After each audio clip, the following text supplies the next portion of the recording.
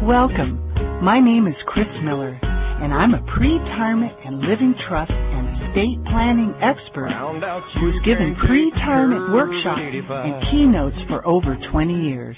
My message is simple, yet vital, to encourage people to prepare for retirement early to get their arrangements, both financial and spiritual, in place long before they may ever need them. I've had the opportunity to interview some of the greatest thinkers of our time in the field of personal development, positive growth, and natural healing. And because these people have made such a great impact on so many lives, the Pre-Retirement Masters Show Teleseminar Intensive Series is a chance for others to be able to hear from these experts and these visionaries in an intimate and direct way so that people can create an enormous amount of change and growth in their own life. Thanks for joining us and enjoy. With the golden ticket to a better destiny. And I told my heart there'll never come a day. Hi, everybody. This is Chris Miller, host of the Pre-Retirement Masters Teleseminar Intensive. And our show called right now is, Are You Ready for Pre-Retirement? What do you think when somebody says retirement? You probably think of old people. The truth is, retirement has nothing to do with being old and everything to do with being solvent and independent. Preparing for that starts right now, and I call that pre-retirement. Plan retirement early so your money, health, and peace of mind is there when you need it. Life can happen, and you can end up unable to live independently at any time. Are your assets protected? Are you covered? And do you know if your money is protected from market loss? Well, planning for retirement early means thinking about the future today and making choices that will give you greater happiness and peace of mind in the years to come. And this is what I call an optimum state of mind. All through my life, I have been researching all of these topics, and I have come into contact with some really great people who understand the needs of people and what they need to do to protect their assets from these things. Right now, I've assembled a panel of these top experts in the human potential movement to help you prosper during these difficult times. So, today with me, I have an expert, and his name is Pete Bielagus. And for the past 7 years, Peter has been educating Americans about their personal finances. Peter is traveling the globe and delivering keynotes at workshops, colleges, corporations, schools, military bases. He's spoken all over the world in Japan, Korea, Middle East, Europe, and the 48 states, and on even military ships at sea. Peter is the author of 2 books and has been featured in the Wall Street Journal, PBS, USA Today, and many other media outlets.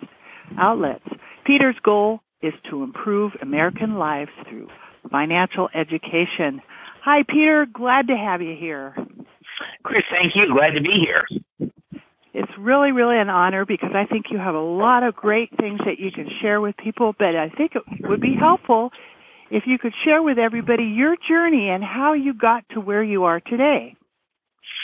I'd be happy to. And, it's interesting that you used the term pre-retirement because many moons ago when I was in college and starting my first year at college, retirement was something that I never thought of. And if somebody asked me to think about it, it was the images popped up just as you said they would about being much, much older and, not something that a college student would ever think of. And I was fortunate in an unusual way because I was essentially forced to focus on my financial life. I went to college during what I call the golden age of credit cards, where any idiot like me could get just about as much credit cards as you want. And when I was a college freshman, I was on financial aid. I was working a job making minimum wage, and I was able to borrow $65,000 between my 8 credit cards. And I'm a middle minimum wage college student working part-time, and I'm able to borrow $65,000. And I borrowed $5,000 of that $65,000 before I got myself into serious trouble. And one day a bill came in from my Chase Manhattan card, and I couldn't even make the minimum payment on that card. And I did not know exactly what that meant. I did not know how credit card interest was calculated and all that stuff. But I did know that if I owed them $5,000 and I could only pay them, I couldn't even make the minimum payment, I knew there was a problem. And I started to pick up a book on personal finance, which led to 2 to 3, and then eventually on to over 300 books. And what eventually happened was I realized 2 things pretty quickly. Number one, just how much I did not know, and number 2, just how much potential someone had if they started focusing on this stuff early. As you said, it's something that we focus on now. Now is the time you focus on retirement, not just a few years before retirement. And I realized that if I focused on it now, I could do some pretty amazing things. And I also realized, I guess the third thing was just how many people were like me, who went to high school and received absolutely zero financial education training, who went to college and again received absolutely zero financial education training. And even the folks that are studying finance, the business school students, they're probably studying some form of corporate finance, not the personal finance stuff, like you said. Are your assets protected against market loss, against an unexpected injury, life happening, whatever that may be? That stuff just wasn't taught, and we were supposed to somehow figure it out along the way. So I started to create a business around that, of teaching people about personal finance. I am a former financial advisor, and I've had this sort of niche teaching young people about money management, college students, high school students, members of the military. And as you said, over the past 7 years, I've just been able to go all over the world teaching folks about this and getting them to focus on those issues that you talked about at a young age. In January of this year, or tomorrow, I am going to speak at a high school, and we're going to talk, and this sounds crazy, but we're going to talk about retirement to this group of seniors at the high school. That's awesome. That is great, because, see, that's part of what I've been really inspired is to reach the younger audiences and the people that are listening, to get them to understand how important it is to start young. So a lot of my clients, I see them maybe from their 60s up, and they haven't done a thing. And sure, a lot of right. them, it's too late for them, to get long-term care insurance at 80 years old, or, protect their assets and with annuities and things. So I'm really, really, really glad that you're reaching out to younger audiences. And so what would you say when you're talking to the young people and it seems like, retirement is so far away? How can you get them to be excited about it? Well, there's several ways to do it.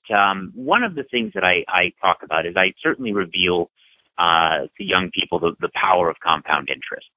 And I do an exercise when I'm on stage with individuals, and that exercise is where I ask a student to give me $1, and I, say, pretend that you're my that I'm your financial advisor, and I'm going to invest this $1 in the stock market for you, or I'm going to invest it for you, and we're going to invest it at a rate where your money doubles every 10 years.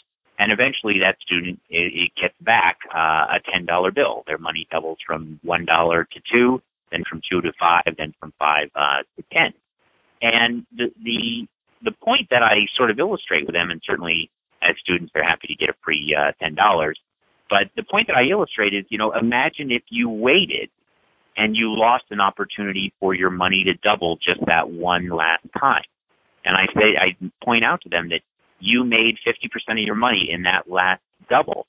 And if you wait on this stuff, whether it's 10 or 15 years, as you know, the average American gets started investing in anything, stocks, bonds, gold, silver, real estate, anything, when they turn 35 years old. And to wait that long, individuals cut themselves off from the opportunity for their money to double 1 or 2 times. And as you were also saying, in doing that, they may cut themselves off from a whole bunch of other opportunities. Their insurance is going to get far more expensive, or maybe even they would be flat out denied because of some sort of pre-existing condition or what have you. So I start with that potential of look how much you lose if you wait. I think that's one of the first things that I do. The other thing that I do is I hammer it into people's heads. Because I not only talk to students and service members, but I talk to a lot of Americans of very modest income. I have given a financial speech at a homeless shelter, which is not the typical place you'd find a financial speaker. But I gave it there, and I speak to people of very, very modest incomes, and I try to tell them the money really doesn't matter. What matters, or what is far more important, is the habit. So if students say to me, I can't afford to save $100 a month, I say, don't worry, save $10 a month. If they say, well, I can't afford that, I say, okay, save $1 a month. Because the amount doesn't really matter to me. What matters is the habit. If you can save $1 a month, you can soon save $2, and then $5, and then $10, and then $100 a month, and you can certainly work your way up there. So that's the second thing I do, is I say the money doesn't matter, form the habit. And then the final thing that I do is I really try to find the fun areas of personal finance that will relate to young people. Sometimes retirement isn't on their mind, even if I tell them all about compound interest and all that. Sometimes it just doesn't stick. But one thing that does stick very, very well with college students, with young members of the military, are credit scores. And I'm sort of usually their first introduction to credit reports and credit scores. And the reason that it sticks so well is college students, better than anyone else, understand what it's like to have your entire life reduced to one number. They're taking the SAT, the LSAT, the MCAT, the GMAT, all that kind of stuff. And they know that that one number is going to literally determine their future. And I mentioned to them, well, you know what? There is another number that also determines your future. And I introduced them to their credit score. And many of them have a score and they have a credit report, but they had no idea that it was going on in cyberspace, that these credit reporting agencies were tracking how often they paid on time and when they borrowed more money for student loans. And that really sort of creates that spark. And Chris, I know that you have a lot of parents on the call, and sometimes parents are wondering, how do we create that spark? How do I get my son or daughter excited about it? That can be a great way to do it, finding that short-term thing that they relate to that's going to enter them into the financial world, and they'll eventually wander back to some of the more longer-term things like retirement. Right. That's great. Well, are there other things that parents could do to help their kids focus on retirement? Because they don't seem to, the whole retirement concept is something that, you never really ever get to. And now literally that's really what's going to happen the way the economy is. People need to have more than one stream of income and have to have these plans set up ahead of time. Yeah, I think there are a lot of things, and I think number one is I tell parents, number one, just do something. A lot of times, money is just not talked about in the family. The only discussions about money are, we can't afford that, and that's kind of where the discussions start and end in most families. And I think it's important to involve your children as much as you can in your financial life. You and I both know that everybody listening to this should at least once per year be checking their credit report. When you do it, invite your son or your daughter or whoever to come and watch you do that and say, this is one of the things that I do. If you have a young child, explain to them what you are doing when you go to the ATM machine or to the bank. Don't just have money come out of that magic machine, because then you're just reinforcing that it is actually a magic machine. Explain to them what you're doing. Even if you're not a financial expert, and many people are not, that's okay. Just kind of involve them. If you're balancing your checkbook, explain how you're doing that. If you get some sort of discount for paying a bill early, explain why you chose to pay that particular bill early and the other one you're paying on a different day, because there is no discount. So I would say, number one, do something. Involve them in your life however you can. Number two, search for the spark. This is a tough one for parents to swallow, but one of the things that I tell parents, because I also do lectures for parents, I say, don't focus on what your kids should do. Focus on what your kids will do. And again, I speak at maybe 50, 60 colleges every single year, and if I had my way with college students, if I ruled the world, I would probably deliver a 2-hour speech on disability insurance, because I think it's such an important part of a financial plan, and it's just such an easy thing to overlook and just forget about. And I'd probably deliver my 2-hour sermon on disability insurance. But if I did do that in the college market, I would put every single person to sleep. So instead, I focus on something like credit scores or like compound interest or starting your own business or something that's a little bit more exciting, and I get them excited about it, and then they start to wander further into the financial forest. And after my speeches, I start to get these emails that say, Peter, I checked my credit. I did have a mistake on there. I got it fixed.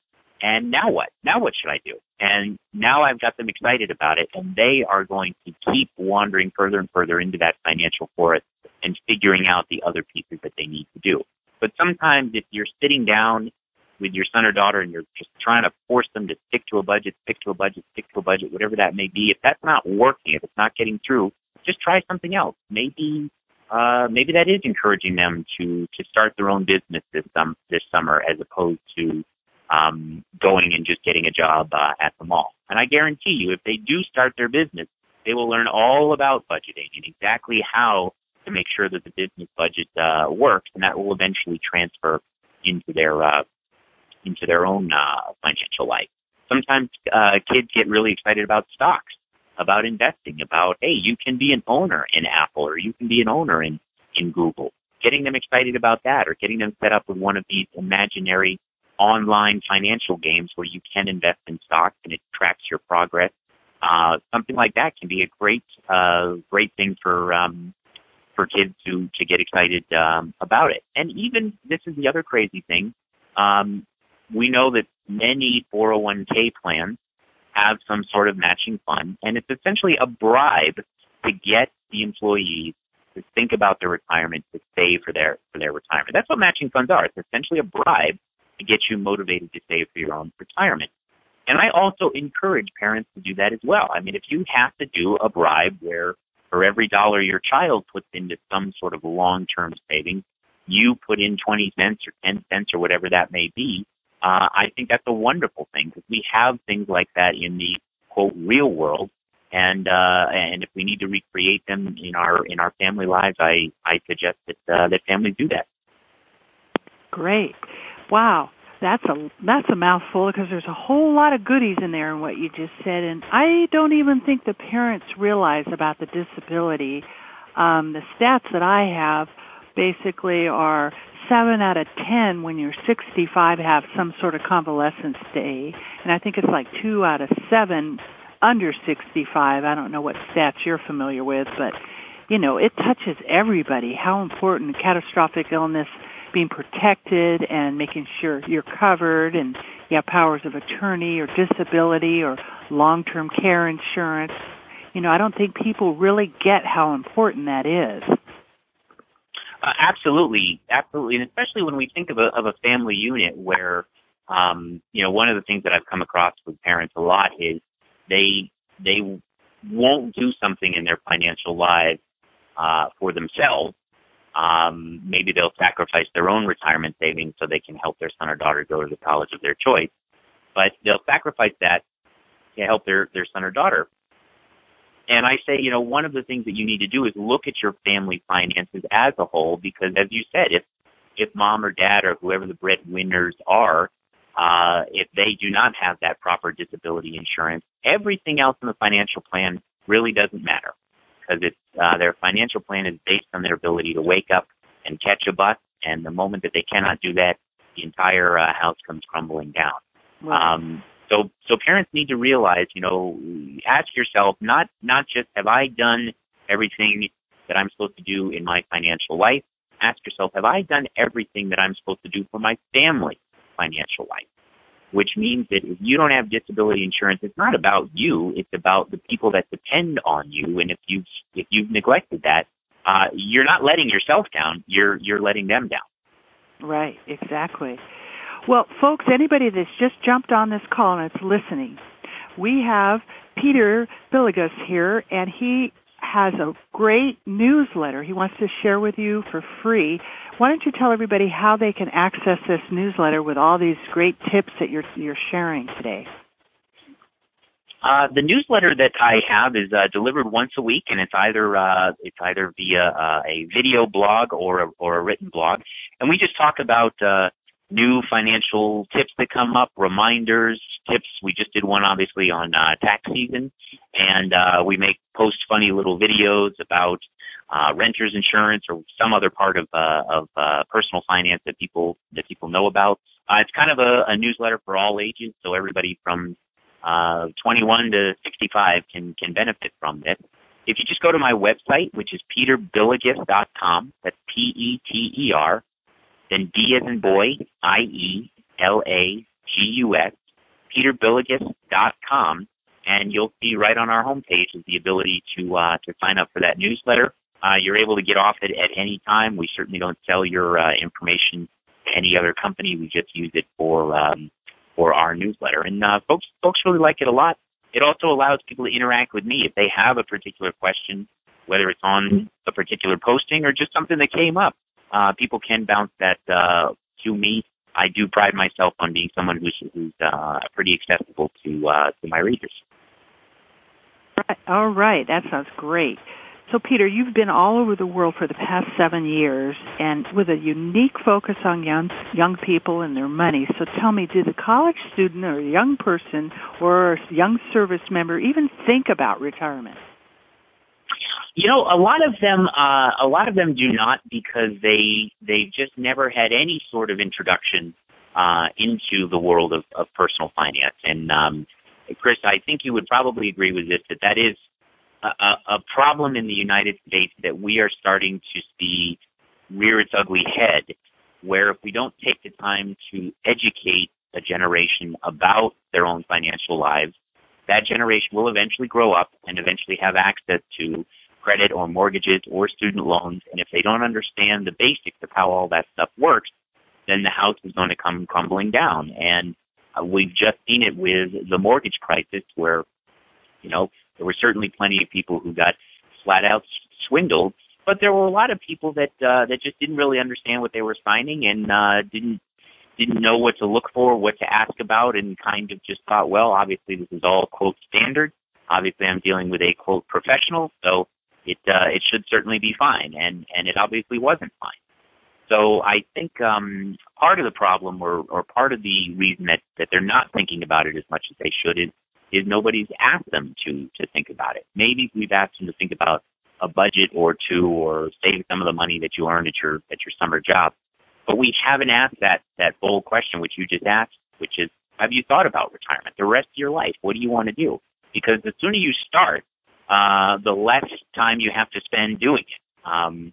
If you start at age 20, you might be able to retire at 45 as opposed to the stereotypical 65 or whatever the age may be now.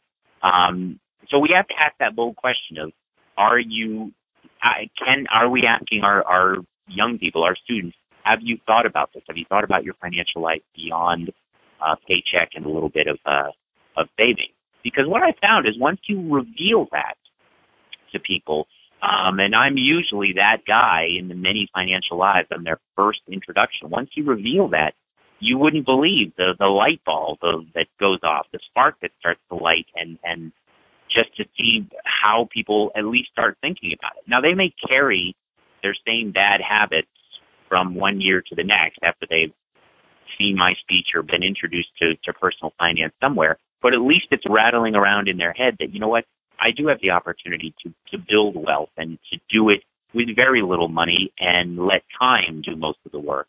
And it really does set that spark off.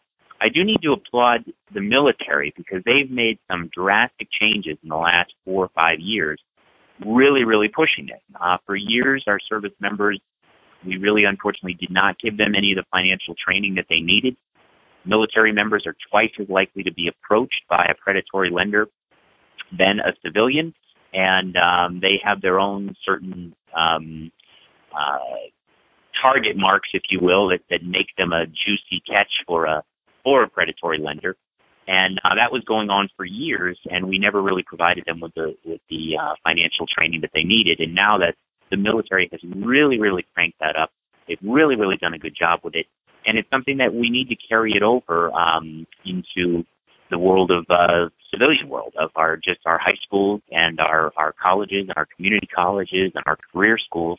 It's just something that we need to put that idea in their heads, because if we do that, the spark will take off. Right. Well, usually young people typically don't make a lot of money, so how can they start to save for retirement? I was very, very proud of myself for the first 3 years of my speaking business. And the reason I was very proud of myself was because no one was ever able to stump me with a question. I had spoken to millionaires, multimillionaires. I had spoken to PhDs in economics, certified financial planners, the heads of business schools, entrepreneurs, military generals. No one was ever able to stump me with a question. And the first person to stump me with a question was a 19-year-old college freshman who asked me this question. He said, "Peter, I am a full-time student. I am on financial aid. I work a full-time job, and it looks like I now have to get a part-time job on the weekends just to stay at this school." And he asked me, how am I supposed to save any money? And I really did not have an answer for this student. I mean, what was I supposed to say? Go get a third job and work a little bit harder? I didn't know what to say, and something just popped into my head, and this is what I told him. I asked him, can you afford to save a penny a day? And he looked at me, and he was like, well, yeah, of course I can afford a penny a day. What difference is that going to make? And I said, well, it's certainly not going to hurt that much, is it? And he said, okay, well, what do you want me to do? And what I asked him to do is I asked him to get a jar and put at least 1 penny a day into that jar before he went to bed. And I asked him to keep me updated via email. And he said that he would do that, and he got a jar, and he started throwing at least 1 penny a day into that jar. But, a lot of days he would throw in all the change that's in his pocket, maybe 70 or 80 cents. Sometimes he'd clean out his car, and he'd clean out his dorm, and the change that was in the folds of the couch or the ashtray, he would throw that in. Sometimes he'd have $1 or $5, and he'd get motivated to throw that into the jar. And as more change piled on top of that $5 bill, that $5 bill would get buried. Now, 4 years go by. I don't really hear anything from this student. Until not too long ago, I get an email from him, and he told me that he took his change jar to the bank, and his change jar had become a water cooler jug filled with change. And he had $4,000 in there. Woo! All right. And that was $4,000 from somebody who said, I can't afford to save anything. And Chris, I'm supposed to be the expert. I'm supposed to be the speaker who has all the answers, and I fully admit I did not have an answer to this question. And what this student taught me, as I said before, is that the amount really doesn't matter. What matters is the habit. And I don't know why this works. I've never fully understood, maybe but for some reason, money attracts money. Right. And when he had that jar, it literally just served as a magnet for all the money that was in his life. And, he even told me that, and it's kind of a funny thing, is that sometimes his friends would donate to his jar. They'd come in, and if they had a couple pennies in their pocket, they'd throw it in his jar, and that money just attracted money. And there was money in his life. There was money in the folds of his couch and in the ashtray, and there was money underneath his car seat or whatever, and it just sort of became centralized in that one place. So what I say to young people is, don't worry about the amount. Just get started on the habit. When I deal with people who are trying to get out of debt, they say to me, I can't pay this debt off, tomorrow. And I say, well, you know what? I don't expect you to pay it off tomorrow. If you owe the credit card company $50, send in $55. And then next month, try to send in $58. And just making these tiny, tiny changes, especially with something like credit cards, all of a sudden can create a phenomenal change relatively quickly with very, very small amounts of money. So I would say if people worry, I don't have enough money, don't worry about the money, focus on the habit. That's great, and that's so true because it really does, and that's the same thing that I did when I first started working as a cash register, in a gas station. Just set a little bit aside every week. It's amazing. It does. It's magnetic or something. It is, yeah. Yeah. And the interesting thing as well is, and you know this as a financial advisor, and so many times people get wrapped up in the money side of personal finance. We get wrapped up in the money. We want performance on our investments. We want investment returns. We want to see our money grow. We get so wrapped up in that side of it, and that is a side of it. But another side of it is just getting organized, is writing down your goals. Writing down your goals does not cost any money at all. Writing down those goals, inventorying your assets and all your liabilities, that doesn't really cost you any money at all. Checking your credit, that does not cost you any money at all. And there are so many things that people can do without spending a dime to drastically improve their financial lives. And unfortunately, we skip that. And I know you get these questions as well. We skip over the assets and liabilities and credit reports and examining the cost of disability insurance. We skip all that to jump to, Chris, should I buy gold? We jump straight to those kinds of questions, and we really need to sort of take a step back and realize, you know what, there's a bunch of stuff that I can do that will not cost me a dime. It's crucial stuff in my financial life. If I am tight on money now, I can focus on that stuff. And then once I get that stuff organized, more money is going to come into my life. Right. So do you have a little checklist or a few basic things that you can share with everybody on, besides putting a penny in the jar? But Sure, absolutely. The first thing that I like to tell people is my definition of personal finance. To me, personal finance is about financing or paying for your personal life. And the crazy thing is we actually get that backwards. We personalize our finances. And what I mean by that is we get very, very upset when the stock market drops. We get angry when we didn't get to buy Apple when the stock shot up. We get upset about those kinds of things. And that's the exact opposite of what we're trying to achieve here. I remember in your intro to this call, Chris, you weren't saying that pre-retirement is about having stacks and stacks and stacks of gold coins. It's about being healthy and being happy and knowing that you're not going to have to worry about these kinds of things. So it's not about personalizing our finances. It's about financing or paying for our personal lives. So before we even talk about money, we have to know, what are those personal lives? What do they mean? What's made up in those personal lives? And that's where the step that everybody loves to skip is taking a moment and writing down your goals, or writing down just stuff in your life that's important to you. Spending time with my kids is important to me. Working out is important to me. Writing down those goals, getting clear on those goals, on how much they would cost, when you'd like to have them, who could help you get them, finding a cheaper way to get them, whatever that may be, really taking some time. Because again, if your goal is to buy a sailboat and a sailboat is $300,000, one of the ways to get that sailboat is to come up with $300,000, but another way might be to just find a cheaper way to get it. Could you get a used one, or could you buy it with 4 other people? And figuring it out from that side with just a pen and a piece of paper, rather than how am I going to get my hands on $300,000. So I think number one is take a minute and write down your goals. And I have seen people with millions and millions of dollars who have skipped this step. And I have seen people from millionaires to multimillionaires, people who are flat out broke, skip this step, and it's the most crucial step for personal finance. I think the second thing, and if you read any personal finance book, they will tell you to write down your goals. That's a very, very common tip. Everybody skips it, but it's still very common.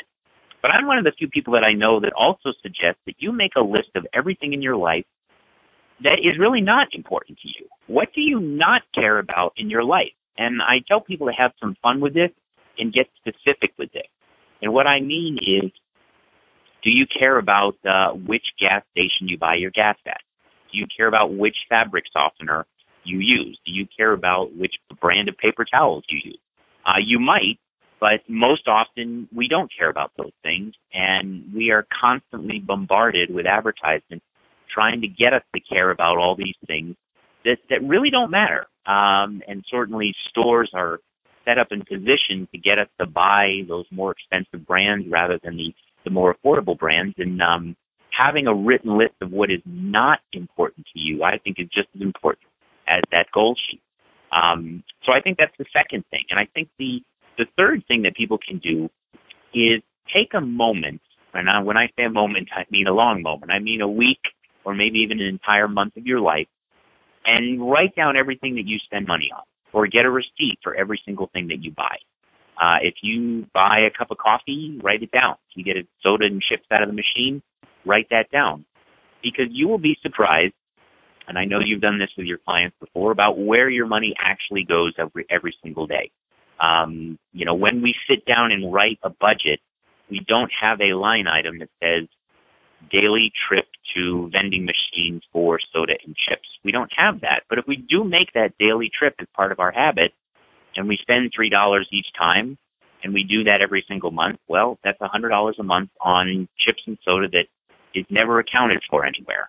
And if we do that with 2 or 3 things in our financial lives, whether it's cigarettes or morning coffee, we don't account for them, we're bleeding this money without even knowing it. And what we really need to do with these 3 lists is put them all side by side.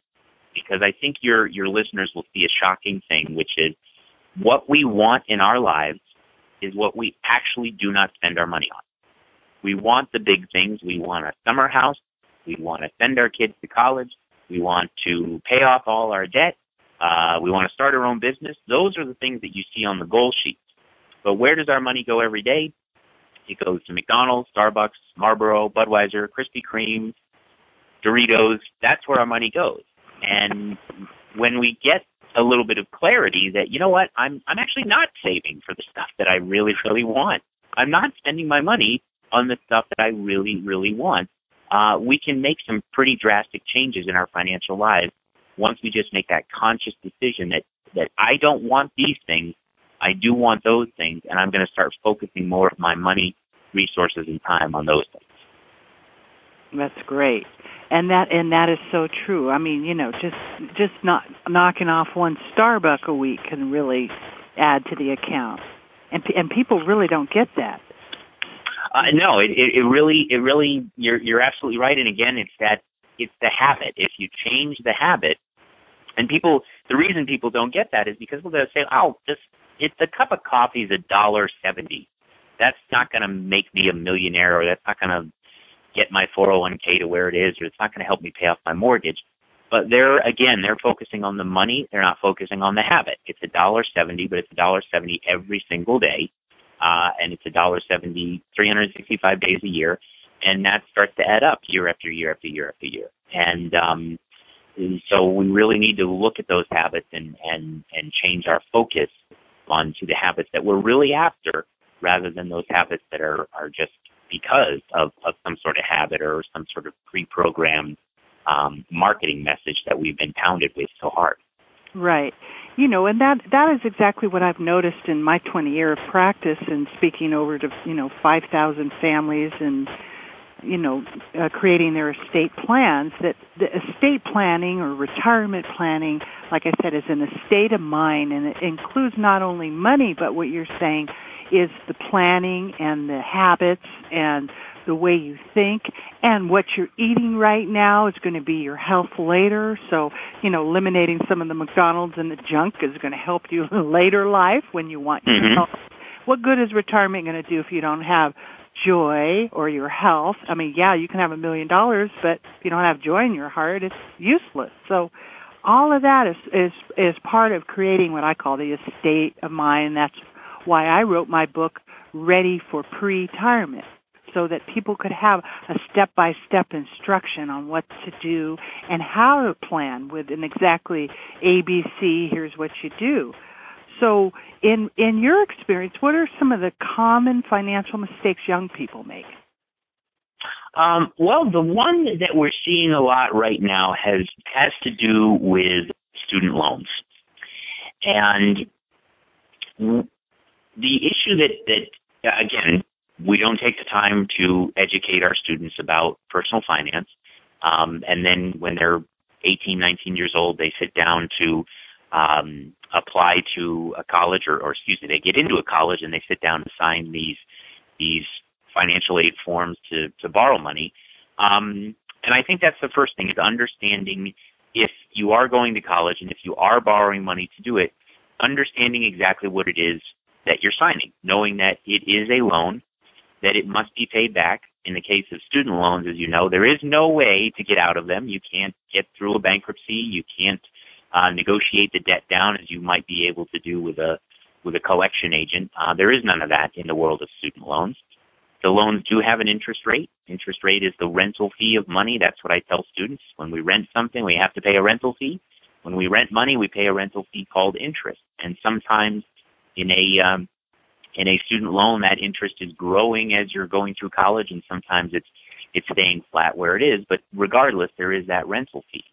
And I think that's the first thing, is knowing what you are signing, that it's not a grant. It is a loan. It does need to be paid back. And then I think the second thing along the lines of student loans that I ask students to do is, so many times after my speeches, students will come up to me and they'll say, Peter, I've borrowed $20,000, $30,000, $50,000 worth of student loan debt. And I always tell them the blunt thing, which is those numbers really don't matter to me. What I want to know when it comes to their student loans is, what is the monthly payment going to be after they graduate? And can their career of choice reasonably support that payment? So if a student says, I've borrowed $50,000, that's not very much money for a plastic surgeon.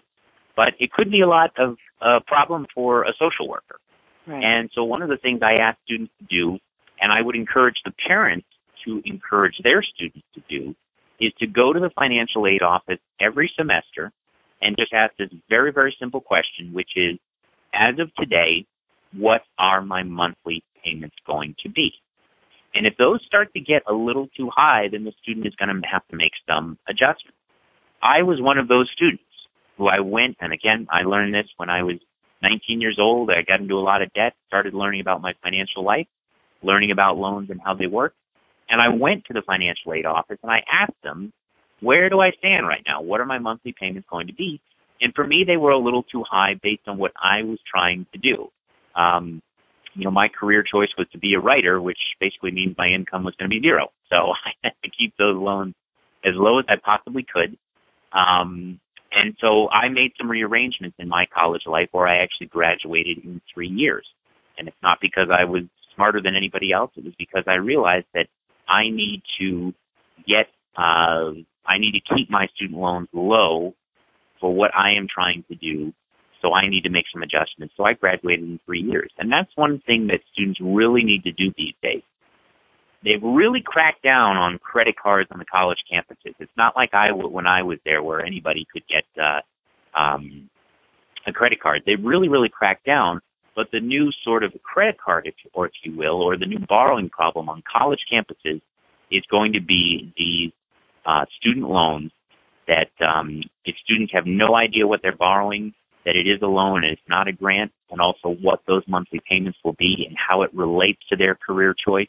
Knowing how all that stuff works is going to allow students to maybe take a course online over the summer at a reduced rate, or do a year at a community college at a reduced rate, or graduate as I did in 3 years. Whatever it may be, knowing all those numbers, I think, is going to be one of the important things that the college students or young people are making a big mistake with. Yeah, great. Well, I just wanted to let everybody know that if you just jumped into this call, that Peter's offering a really great newsletter he sends out every week with all kinds of tips and things that you probably never even thought of, how to plan for pre-retirement and things you need to do. Peter, why don't you tell everybody where to go to get this? Basically, my website, PeterBielagus.com. That's P-E-T-E-R, B as in boy, I-E-L-A-G-U-S.com, PeterBielagus.com. Right on our homepage there is an opportunity to sign up for our email newsletter. It comes once a week. It's either a video that we send or it's a text newsletter, and it just has a lot of the tips that we're talking about, talking to your kids about money, interesting new websites on where you might be able to look up something about your financial life or ways to help your credit score, those kinds of things. We just did a great one on last-minute tax tips that people found very, very helpful. So it's a great newsletter to sign up for. It only comes once a week. We don't send it more than that, and we certainly don't sell your information to any third-party company. So I do hope people will visit me, peterbielagus.com, and it also gives you the chance to dialogue with me if you have a question about your financial life, your child's financial life, whatever that may be. I am happy to answer that, and I do pride myself on being pretty accessible to my readers. Great. So if you had, because we're kind of getting close to the end here, what if you wanted to boil down and you had like one last thing or two last things you could share with everybody? I know because there's a lot you have to share. What would that be? I would say the first one is start. People ask me all the time, should I invest in gold or should I invest in silver or real estate or stocks and my answer is usually yes. And what I mean is that there's never going to be a good time to focus on your financial life. I don't really care how old you are. I don't really care how much money you have. I don't really care how much debt you have. Today is the best day to focus on your financial life. And I tell people the best way to start, I think, wherever you are, and many people have already started and are doing quite well, but think about the next thing that you need to do or the next 10 or 20 things that you need to do and start just by picking the simplest one. What is the simplest thing that I can do today or tomorrow or as soon as possible to slightly change my financial life? Maybe that's something as simple as, you know what, I'm going to check my credit, but this year I'm going to have my daughter sit next to me and she's going to see exactly how this works. Or maybe that's, I am going to pick up the phone and I am going to make an appointment with that financial advisor who I've been putting off forever. I'm just going to do it. I'm just going to make that appointment. And taking some sort of tiny action to change your financial life, I think is a wonderful thing. And please do not fool yourself that tomorrow is a better day, or you've got to do it after school's over, or the summer will be easier, or the weekend is going to be easier, or the midweek is going to be easier. It's not. Today is always the absolute best day to get started on your financial life. And I think the second thing, Chris, is as we were talking, is please don't be fooled. Anyone on this call, please don't be fooled that it's solely about the money. It is not. We talk about so many things that you could do to change your financial life, to improve your financial life, to improve your kids' financial lives that do not cost you a dime. Writing down your goals, cataloging your assets and your liability, checking your credit report, making a quick appointment with a financial advisor. Many of them will do an initial consultation free of charge. Writing down a list of your goals, a list of everything in your life that you don't care about, tracking your expenses for a week, all that stuff doesn't cost you a dime. Don't be fooled that, you know what, I don't have the money right now, so there's nothing I can do in my financial life. There's an infinite number of things that you can do. So don't be fooled by the money. Today is the best day to get started. Right. You know, something I wanted to bring in, especially for the younger audiences, that I think is really important is whether you have a child or not, it's really, really important to have a power of attorney for health care and for financial. For example, if something happens to you, you want to make sure that your medical wishes are taken care of. And then also the people that have children, they want to make sure that they have a guardianship for minor children. So I think that's really important because I've seen so many incidences where people don't have the right paperwork and they can't take care of their child.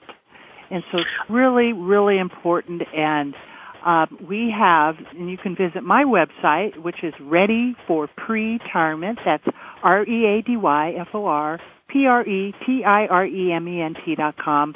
We've created some living trust software and powers of attorney and pour-over wills and guardianships so that people can actually create their own document. If you have larger estates, you can get it reviewed by an attorney for tax issues. but it's really, those documents are really important, and it's not something you want to wait around for. So, Peter, I would say that you've really shared a lot of really great things with the young folks and old folks, because it's the same thing, really, what you're saying. And the older people, don't really get either that they've got to start. So, right. Is. So, how about one more thing that you could share with everybody, something that they could actually hang up the phone besides putting their pennies in the jar that they could do maybe today to start? Well, you know what? I'll give you an interesting and fun thing. I know people have heard this before, but I've come across so many people who have heard it, but they haven't actually done it yet. Right now, there is over $32 billion in unclaimed money in the United States. And when we use the term unclaimed money, we're talking about money such as you paid a deposit to have your cable hooked up 4 years ago, then you moved and the cable company cannot find you, or that cable company went out of business and they had to hand over all of their deposits to the Unclaimed Funds Office in their particular state. Everybody knows we have a national Treasury Department or a federal Treasury Department, but every state has a state Treasury Department, and every Treasury Department in that state has what's known as an Unclaimed Funds Office. If you were using a skin cream for a period of time and the company that designed that skin cream got sued, and the settlement was that everybody who used it was entitled to $100 for using it in between that time. They may not be able to track everybody down. What they will do is they will send the settlement to the states that were involved in that particular lawsuit, to those unclaimed funds offices. And there's over $32 billion right now in unclaimed money in the United States. And the question is are you entitled to any of that money? If you're curious to know, the website to check is called unclaimed.org. That is not unclaimed.net or unclaimed.com. It is unclaimed.org. I know your viewers have probably gotten spam emails saying they're entitled to some unclaimed money, but this is the website that they can go to check any state in the nation, and it is free of charge. And it's something that I've been saying to people for a while now, because occasionally you will find someone who's entitled to several $1,000s of unclaimed money for one reason or another. I know that some of the national talk shows and morning shows have done stories on this, but people, it's one of those things that I know I should do it, but I never did do it. And I was entitled to $17.77, and certainly that's not going to make me a millionaire, but we know that it's not about the money, it's about taking that action. So if people want to do one quick hang-up-the-phone thing, unclaimed.org, check it out. You can check any state in the nation that you've ever lived in and see if you are entitled to any money. All right. That sounds great. Might be a surprise there for you. You might be, and I hope your listeners will share with you and I, Chris, if they do find anything, because I always like to take those stories and pass them on, because it just inspires people to keep going. That's great. Well, Peter, I really want to thank you for joining us today, and really look forward to maybe doing some more shows with you in the future. And again, anybody that wants to stop by and get Peter's newsletter, you're going to send them, where are you going to send them, Peter, to? PeterBielagus.com, my website. That's PeterBielagus, PeterBielagus.com is my website, and I look forward to connecting with individuals through there. All right. And you can stop by my website, which is Ready for Pre-tirement, PRE-tirement.com, and access some free videos and articles on retirement planning, and check out our new estate planning software and my new book, Ready for Pre-tirement. Again, I want to thank you, Peter, for joining us today, and really, really appreciate it. Thanks so much. Thank you, Chris, and thank you all for listening. All righty. We'll talk to you later. Bye-bye. Bye-bye.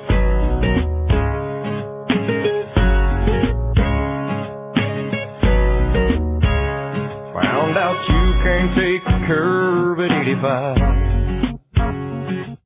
My whole life flashed before my eyes. I brace myself to leave this world behind as a million questions raced across my mind. Did I live? Did I love? Did I matter to someone? Did I give everything I had to give? Did I save any soul? Was I worried about my own? Was I haunted by the things I never did? Did I embrace each day with faith, hope, and laughter? Did I matter? Did I matter? From that moment I became a brand new me, with the golden ticket to a better destiny. And I told my heart there'll never come a day when I'd have to search inside of me and say, did I live? Did I love? Did I matter to someone? Did I give everything I had to give? Did I save any soul? Was I worried about my own? Was I haunted by the things I never did?